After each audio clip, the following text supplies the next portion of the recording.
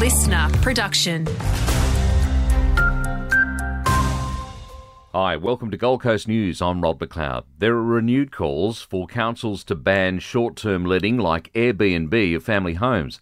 The Australian Resident Accommodation Managers Association claims it'll free up homes for Gold Coast residents who at present are sleeping rough or have to move away. CEO Trevor Rawnsley says it's up to local government to fix the issue. Incentives need to be created for investors so that it brings them back into that long-term rental market, and restrictions at a local council level that prohibit short-term letting in those traditional family houses.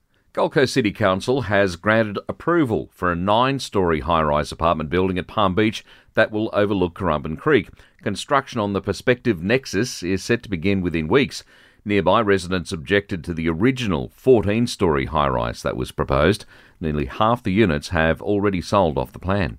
It's the last day of summer and also a leap day. You may be thinking, what's the big deal? February 29 rolls around every 4 years.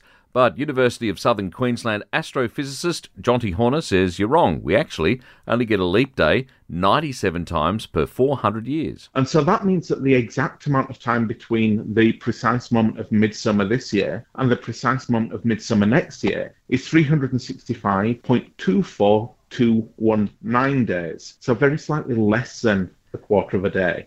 Updating sport now, and the Matildas have booked their ticket to Paris in emphatic style with a massive 10-0 win over Uzbekistan to qualify for a 5th Olympic campaign. The Gold Coast Suns have named a 26-man squad to play GWS in Canberra tonight. Brandon Ellis has returned from a shin injury. Defender Will Powell has also been named in the team after missing last week's match simulation against Brisbane because of the birth of his first child. Suns Academy draftee Will Graham has been named on an extended interchange bench. For a more in-depth look at the Gold Coast top stories, simply search everything Gold Coast on the Listener app.